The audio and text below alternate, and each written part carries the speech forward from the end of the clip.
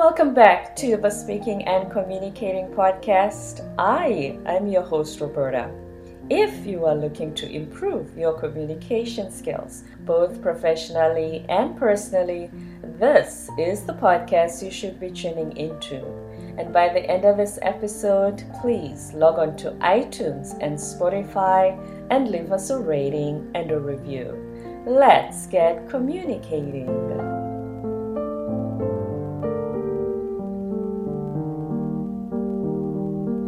My guest today, he's a qualified engineer who throughout his career realized the leadership gaps in the corporate industry and realized that he needed to do something about it. He is the CEO of Pinnacle Performance and a keynote speaker. And one of his speeches, he does talk about his experiences with engineers and the crucial communication skills that they need to work on. Please help me welcome him to the show. Hi, Jeremy. Hi, thanks so much for having me. Thank you for being here today. Welcome. Please tell us a little bit about you. Well, you were just talking about the keynote speech, and it's called How Great Engineers Become Great Leaders by Reprogramming Their Communication Style. I grew up loving math and science. People never really made any sense to me, so I spent years paying very close attention to what people do. And by paying attention, I actually found that there's times when I could communicate better than people who are naturally good at it, because I really paid a lot of attention and learned some things that most people just take for granted. So I've been trying to share the things that I've learned to help make it easier for everyone who becomes a manager, but especially engineers, to make that transition from doing to enabling other people to do. So first of all, what got you started on this? I didn't start out specifically with engineers. It just kind of happened. So leadership training is always about the transition from being so good at what you do that someone promotes you, and then no one really teaches you how to do the next thing, which is managing and leading. So that's what I did, but I found myself working with engineers quite a bit, and so that's why I boiled it down into that one talk. So it's important for everyone. The lessons are similar for everybody, but I feel like I connect better with engineers than most people do. And so that's why I've focused on that. Why do you think engineers, which we also focus on, why do you think they struggle so much with communication skills? And it seems like they're being picked on compared to every other profession. It's not like other professionals are good at it, or all of them at least, you know what I mean? So Right. Why is it that usually the focus is on that profession? Well, I focus on that because I've got an engineering background, and so it makes more sense to me. But I think they tend to be so logic-based, and many people communicate emotionally, that is an automatic way that they're going to get tripped up when they're communicating with people. And when you are building things or designing things, all that logic is okay. When you're now a manager and you have to deal with the human side and the emotions, then it's just not something that they've been trained to do. And do you think in that case then, I'm not sure if organizations are always on board with this, but some will say, I'm really good at my job and I enjoy it and I enjoy working alone. So can I have a more horizontal growth path rather than vertical going up the ladder? Oh, that's a great question. One thing that I always work with people on is what their long-term goal is. Because as you said, you can climb a ladder, but if you get to the top of it and you realize it's against the wrong wall, then it was no good. So I help people figure out where they want to be in 1, 3, 5, and 10 years. And one of the things I have them do is figure out their personal mission statement. Every company has one, but every person should have one too. It helps make it a lot more clear when someone offers you a promotion, whether it's taking you where you want to go or it's going to actually detract from your longer term goals.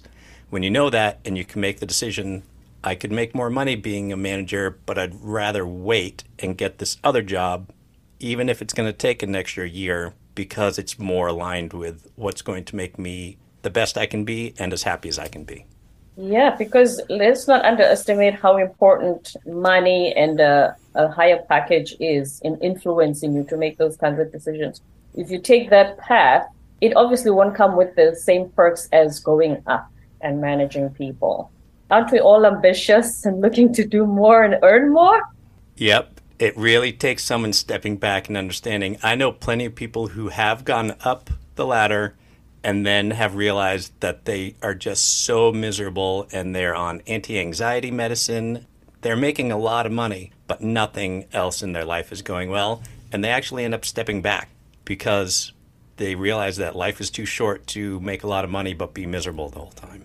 Having some examples to give people to help them really understand it's okay and why do you want to make money? And if you want to make money because you think it's going to make you happier, well, guess what? You're not happier because you're miserable at your job. Well, the pandemic certainly opened our eyes to a lot of that. Mm-hmm. We always say life is short. Suddenly, it really looked short for a while. Short and strange for a while there, yeah. It did. So it shifted a lot of our values, and we had to rethink some things and say, wait a minute. This thing I was taught to want all my life, do I really want it? Mm-hmm. Yep. Family and your surroundings became a lot more important. So let's talk about your keynote speech, the one we were mentioning earlier. What is the first thing that you think our listeners especially need to know about and think about when it comes to their communication skills? Well, they do surveys at corporations often of people who are there, and they do surveys of people who have left the company. And there are a top 10 list of the complaints that employees have. In every survey I've ever seen, communication is the number one complaint of employees at corporations and large and small companies. So communication is the reason why people leave companies. And you know how expensive turnover is. So if you can improve the communication, then it's going to go a long way towards reducing that. I've had several HR guests, and they usually say, we want you to stay there as long as possible. It's exhausting to keep looking for a new candidate, please. If there's any indication that you might leave, we don't want you just because we're tired. Yeah. And it's not just the finding of a new person. When they start, they're not productive for a while. It's a huge drain on organization. In those exit interviews, it looks like you can't throw money at the problem anymore and say, oh, we'll pay you more, Jeremy, just stay. People still leave because of the actual interpersonal dynamics rather than the money. Are those results then shared with the leader who probably is the reason why the person left? Or is just collecting data for HR to say, oh yeah, 80% of people leave because of their manager? Do they share that with them to bring that to their awareness? I'm not sure that they know how to. There's two other things on the list. Number 2 is being underpaid. And so companies do a lot of studies and benchmarking to figure out what compensation packages make sense. And number 6 is being overworked. And so they focused a lot on vacation time and time off and that sort of thing, because those are very quantifiable. So those are the things that they tend to focus on. But communication and, some of the other things aren't as quantifiable, so I'm not sure how much they're able to do with them. And when it comes to overworked work-life balance, if that even exists, have we got to a point in society where we don't have that boundary of, if Jeremy is my boss, I switch off my phone at 5 p.m., so if he suddenly thinks, wait a minute, I forgot to tell this to Roberta, and you message me at 7 p.m. while I have dinner with my family, should I respond immediately or wait till tomorrow morning at 7? Oh, you should wait. So you have to come to but I want that promotion. You got to train your manager sometime. If you let them know, I'm going to be as productive as I can be during these hours, and then maybe you have an emergency line. Say, if you absolutely need me, send me a text and have it start with urgent. And then I'll respond to it. If it's not that, then I'm going to wait until tomorrow. But everyone deserves time off. If you're not getting the rest and the break outside of work, you're not going to be as productive at work as you could have been. So it benefits everyone. True, which we know intellectually, but we don't seem to make those changes, and we don't seem to change those habits. It's so prevalent that it takes a lot of dedication on each individual's part not to get caught into it. I turn off my alerts on my computer so I don't see when an email comes in, because otherwise it will distract me if it takes me 10 seconds to respond to an email, it takes me 3 to 5 minutes to really get back in the headspace I was in before that and be productive again. So I turn off those notifications. I don't answer my phone. I return calls every 2 to 4 hours. I turn off text notification until I am taking a break and I want to look at them. So as much as you can do to turn off the notifications, the more you can focus on being productive on the things that you really should be focusing on. That is so true. So you control your own agenda and schedule. Yeah. No one's going to stop reaching out to you. So it's up to you to control that. Yes, that's right. So what is the next thing from your speech that we need to learn? I broke it down. They did another study on what parts of communication are the real issue. One is not sharing the spotlight. So when people become managers, they're used to the pride of building a thing, making a thing, designing it, whatever it is. And that's no longer their job. Their job is no longer to design that thing. It's not their product. They were always proud of the product they made, but now the product is your team. So you have to figure out how to switch from being proud of designing something or building something to being proud of your team being successful, because that's your product. That's what you take pride in. Because imagine the psychological effect of knowing that I came up with this idea and now my boss is the one looking really good in front of the CEO. The great thing about being a boss is the more credit you give away to people on your team, the more everyone understands that you were what was behind it. So the more credit you give away, the more you'll end up getting in the back end. Right. And then what is the next thing? The next one was communicate with people the way they want to be communicated with. Oh, what we call the platinum rule. The platinum rule, that's right. Everyone wants to say they want to be treated the way they treat others, or treat others the way they treat themselves. But people want to be treated the way they want to be treated. For instance, like I said, if you call me on the phone, I am not going to answer it. But if you send me an email and schedule a time to talk, I'm happy to talk to you. One of the big complaints of people have is that their boss refuses to talk to them in person or on the phone. They will only communicate by email. And that makes people not feel like they can communicate the way that they want to communicate. Why do some of the bosses do that? Because wouldn't that be part of relationship building, actually having some time to communicate in person? Yeah, you know the saying about you can't be efficient with your employees. You have to be effective with them. A lot of people fall back to efficiency, and they think that just sending an email is the most efficient way to communicate. It just may not be the most effective way. I've had people who have come to me, I've been coaching them, and I've been trying to get them to be as efficient with their time as possible. And then they said, oh, but I broke down yesterday and I actually went and had a in-person conversation with someone. I'm like, that's great. Why did you do it? And they said, because it was going to get too confusing over email. So having that conversation in person ended up saving them a lot of time because it got rid of a lot of the miscommunication. But I think people just are always trying to save time as much as they can, and they're not realizing that talking to someone in person is an investment in time. It's not wasted time. And there's so much that gets lost in translation with the written word. You know, even people you've known all your life, Jeremy, I'm sure you've had times they misunderstood what you said. They're like, I should have put the smiling emoji to say it's just a joke. Yeah, it's really tough because you have a tone of voice in your head when you're typing the email. They have a tone of voice in their head when they're reading it, but that might not be the same tone of voice that you have. That is so true, hence the loss in translation. And therefore, as you said, it saves time to actually speak about it in person.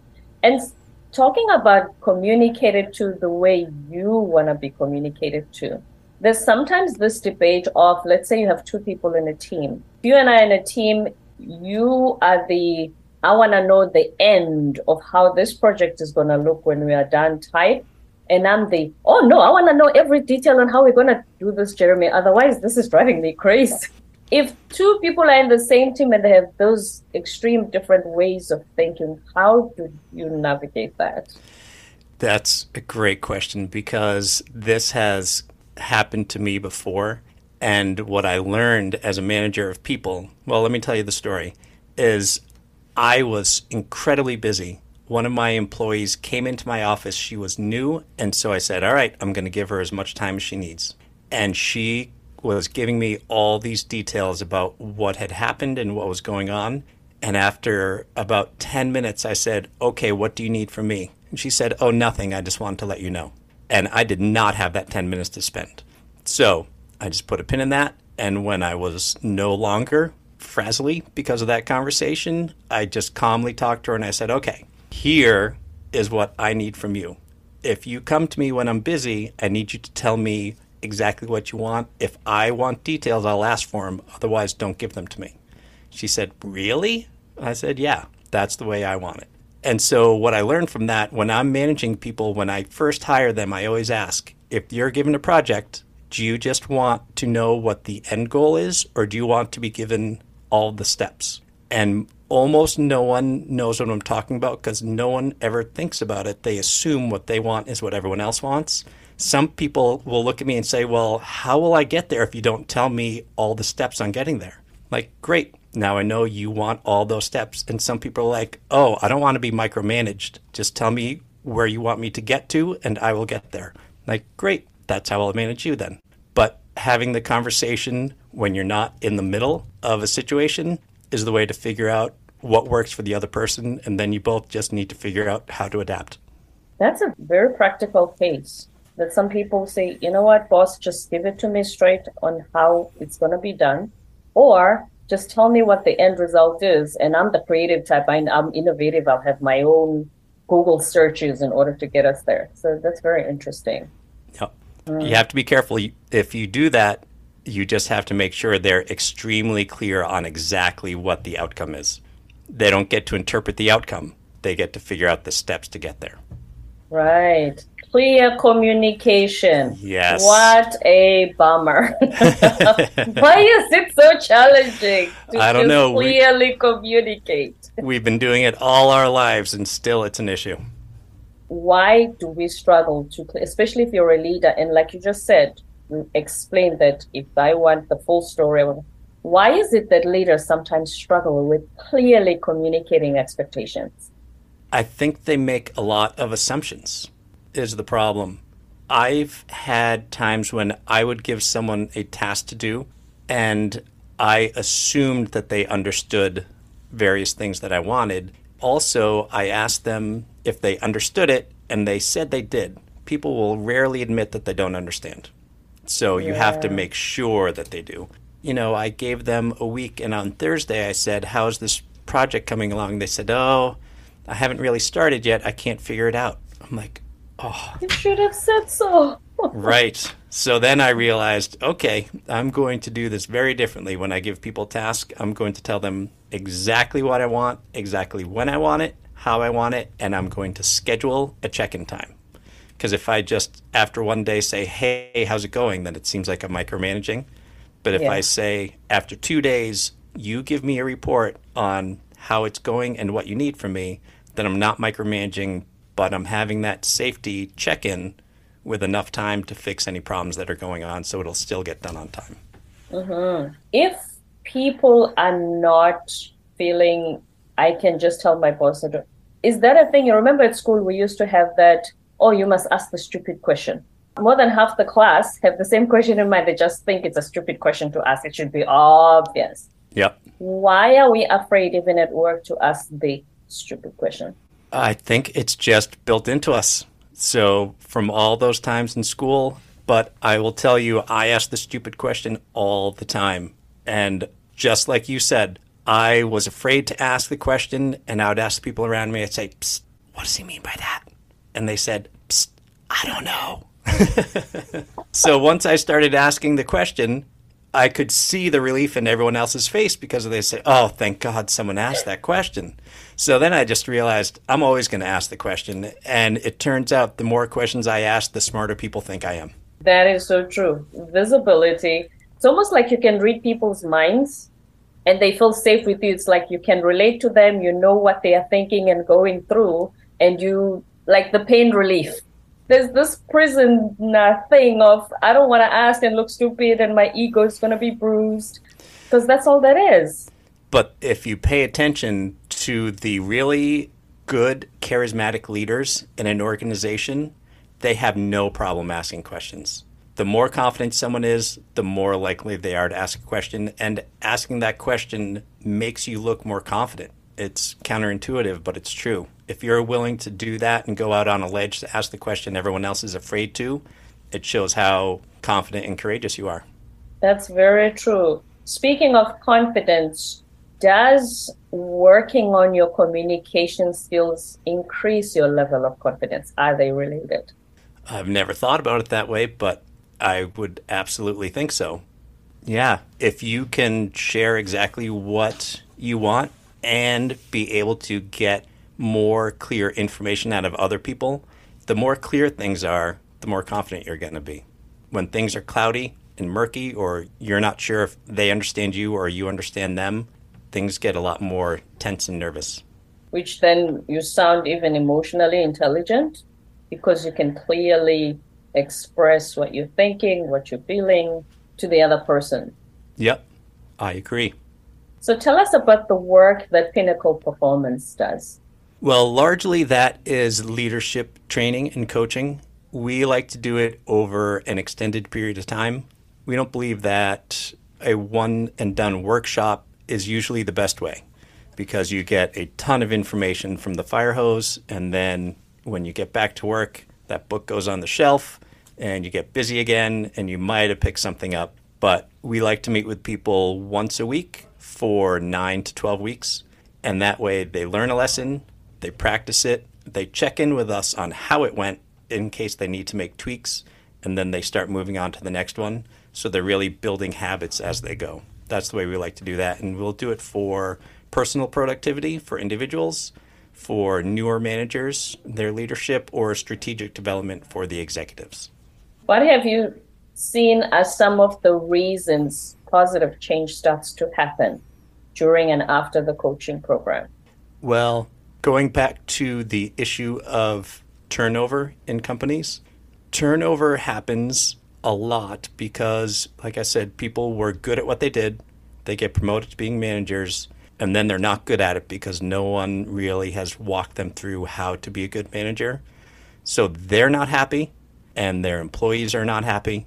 And so things start going poorly unless they can find a way to pull themselves up and become good managers. So once you start getting things a little bit under control, then you realize that management is my job now, and you start working on those skills, then it really builds on itself. It takes small steps in the beginning to build the momentum to really start working on the management skills. And I always start with time management.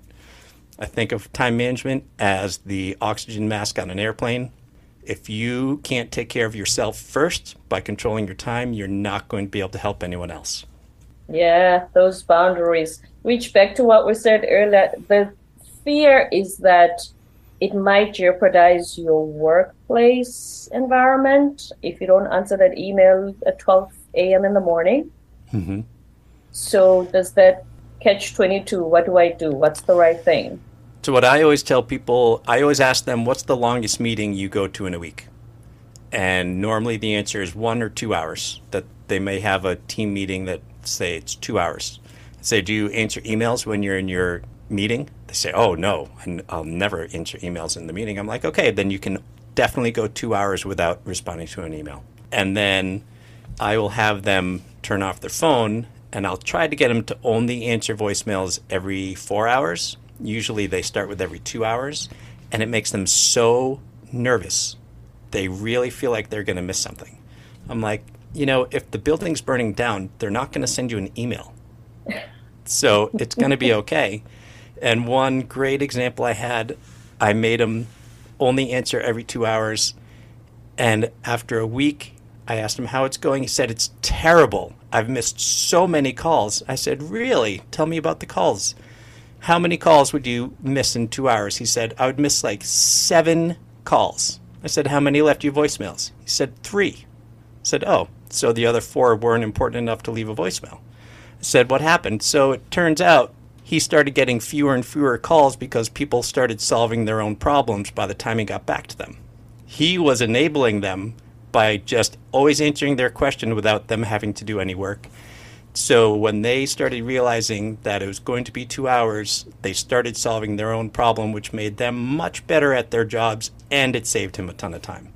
So sometimes you have to train your people to what they're going to expect in terms of a response time. So it saved him time and also increased employee engagement. Yeah, engagement and productivity. Yeah. And productivity, that's right. Yep. So it has its benefits, definitely. But I think that there's that element of feeling like they are needed. When he felt like, oh, I missed those calls, the world's going to fall apart because somebody needed me and I wasn't there as a leader, because they think that's the expectation on them in that position. Yeah, what I tell everyone is that their job is to obsolete themselves. If you can make everyone around you so productive that they don't need you, then you are free to be promoted. Maybe I should think I would be fired. They're not going to need me. But isn't that a psychological thing that I must always make sure the organization needs me for my job to be secure? Right. So, yeah, that's a psychological thing, but it's very fear-based and it's not reality-based. If you have a team that's incredibly productive, the executives aren't going to look at you and say, oh, your team's incredible, we don't need you anymore. They're going to say, what other team can you also make incredible? I like that. Now, when it comes to presentations and communication skills, if you're a leader and you manage people, you now go to the boardroom and somebody has to make a presentation. If you are in a situation where a lot of your team are afraid to speak in public, and these are just their teammates, it's not even strangers, how do you navigate that and help them get over that hump? It's a lot of practice. So the more you do it, the better you'll get at it. There are a lot of things that you can learn, but nothing will trump practice.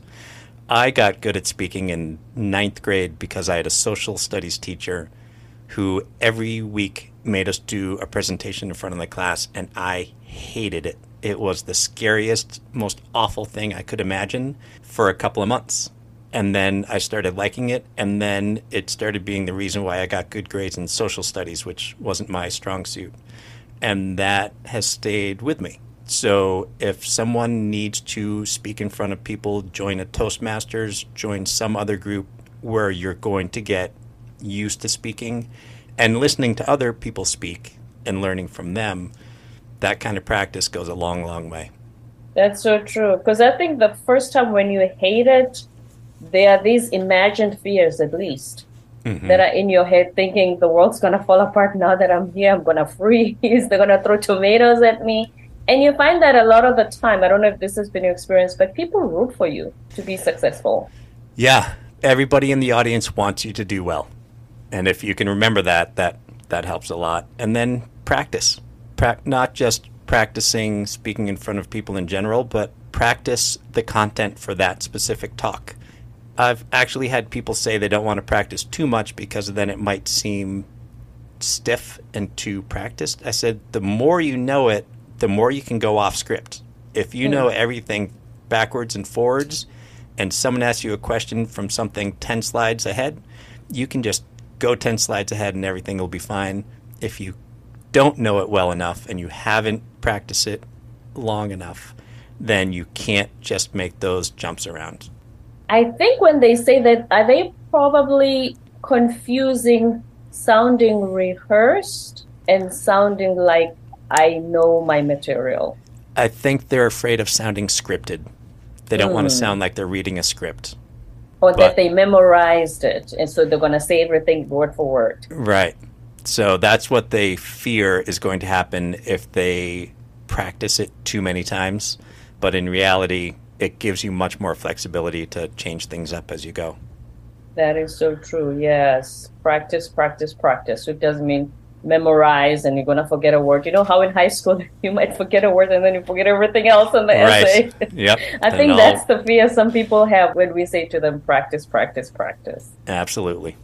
Now, you wrote a book about your family, so you said you're the youngest of 10. Yep. That must have been quite an adventure, having all those bigger brothers and sisters. And did everybody beat up on you? Didn't beat me up, But we did have pig piles and pink bellies. So if you were sitting on the floor in the living room and someone just declared a pig pile, then there could easily be 9 other people like lying on top of you.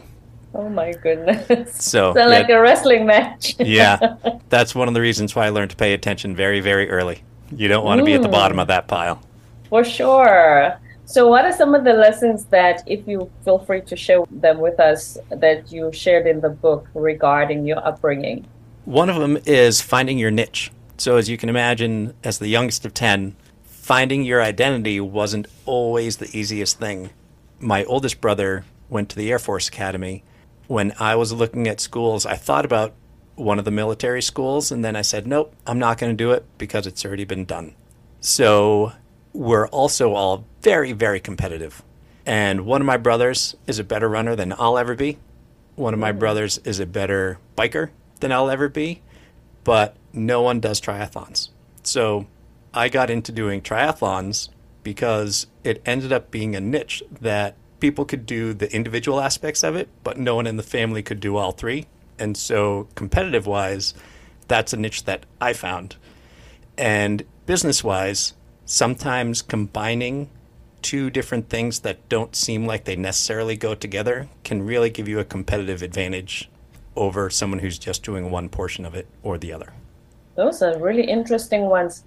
Did it also teach you some conflict resolution skills? It did. Going back to paying attention again, because as the littlest, I was never the one in charge or control of anything. But it taught me that if I pay attention to the way other people handle various situations, then I could avoid conflict by doing certain things. So if I knew the way they like to communicate when something was going wrong, and I paid attention to that, then that's the way that I would work with them on it. So I tried to always form partnerships so that we were solving a problem together. We were both solving the same problem rather than trying to clash with people. So you became a master collaborator. I tried to, yes. Wow. How does collaboration play into leadership? I always tell people to sit on the same side of the table. And that's both literally and figuratively. If you are starting a conversation that seems like a conflict and you physically sit on the same side of the table in terms of across from each other, it absolutely changes your mindset. It makes you more want to collaborate, and it makes them feel like you are working with them. When you're sitting face to face, if you can actually start pointing at someone, then oh boy, that's a conflict at that point. Once you are physically doing it, then you start speaking that way and saying, what is our issue? And how can we solve this problem? And once you start doing that, people's defenses go down. You start getting much more creative. You can potentially come up with a better solution than what either of you wanted initially. So that's the difference between negotiation and collaboration. In negotiation, no one's really happy. You get to the thing that everyone can tolerate, but it's not as good as what either one of you wanted. When you collaborate, a lot of times you can come up with a solution that's even better than what you had originally thought. So negotiation, is it more like compromise? Yeah.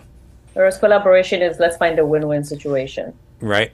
So yeah, negotiation is getting to the lowest common denominator. Collaborating is how good can we make this?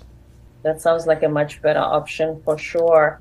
Yep. Jeremy, are there any other things that you would like to share today that I didn't ask you? The third part of my talk is about making people feel seen and heard. And every company wants engaged employees. Employees who feel seen and heard are 3 times more likely to actually be engaged in the work that they do. And the other thing, and this is the big one, is that companies who have employees who feel seen and heard far outperform their competitors financially. So you can look at this and just say, oh, that's nice that people feel seen and heard. It's not just nice. It is financially important to the company to make their employees feel seen and heard. You know, I had a guest who also does executive leadership coaching, talking about that aspect of being seen and heard. He mentioned how things that happen in society, politically, communities, things that affect us, we always say, oh, don't bring that at work. Let's just focus on the actual project and work. You have two sides to that. You have leaders who say, listen, let's just focus, take that home, and then the community and society, and we don't have time for that here. I understand, but we don't have time for it. Or those who say, even though I may not understand, but let's just at least send a memo and say, we see that. I may not fully get it, but we acknowledge that this happens. Is it necessary for leaders to make others, especially because you also have the diversity, equity, and inclusion debate? If you have diverse workforce, do you need to even mention stuff that goes on in the news, especially if it affects people who are in the organization, or should you just focus on productivity? I think it's a balance. And I like to look at what is going to cause the most productivity gain.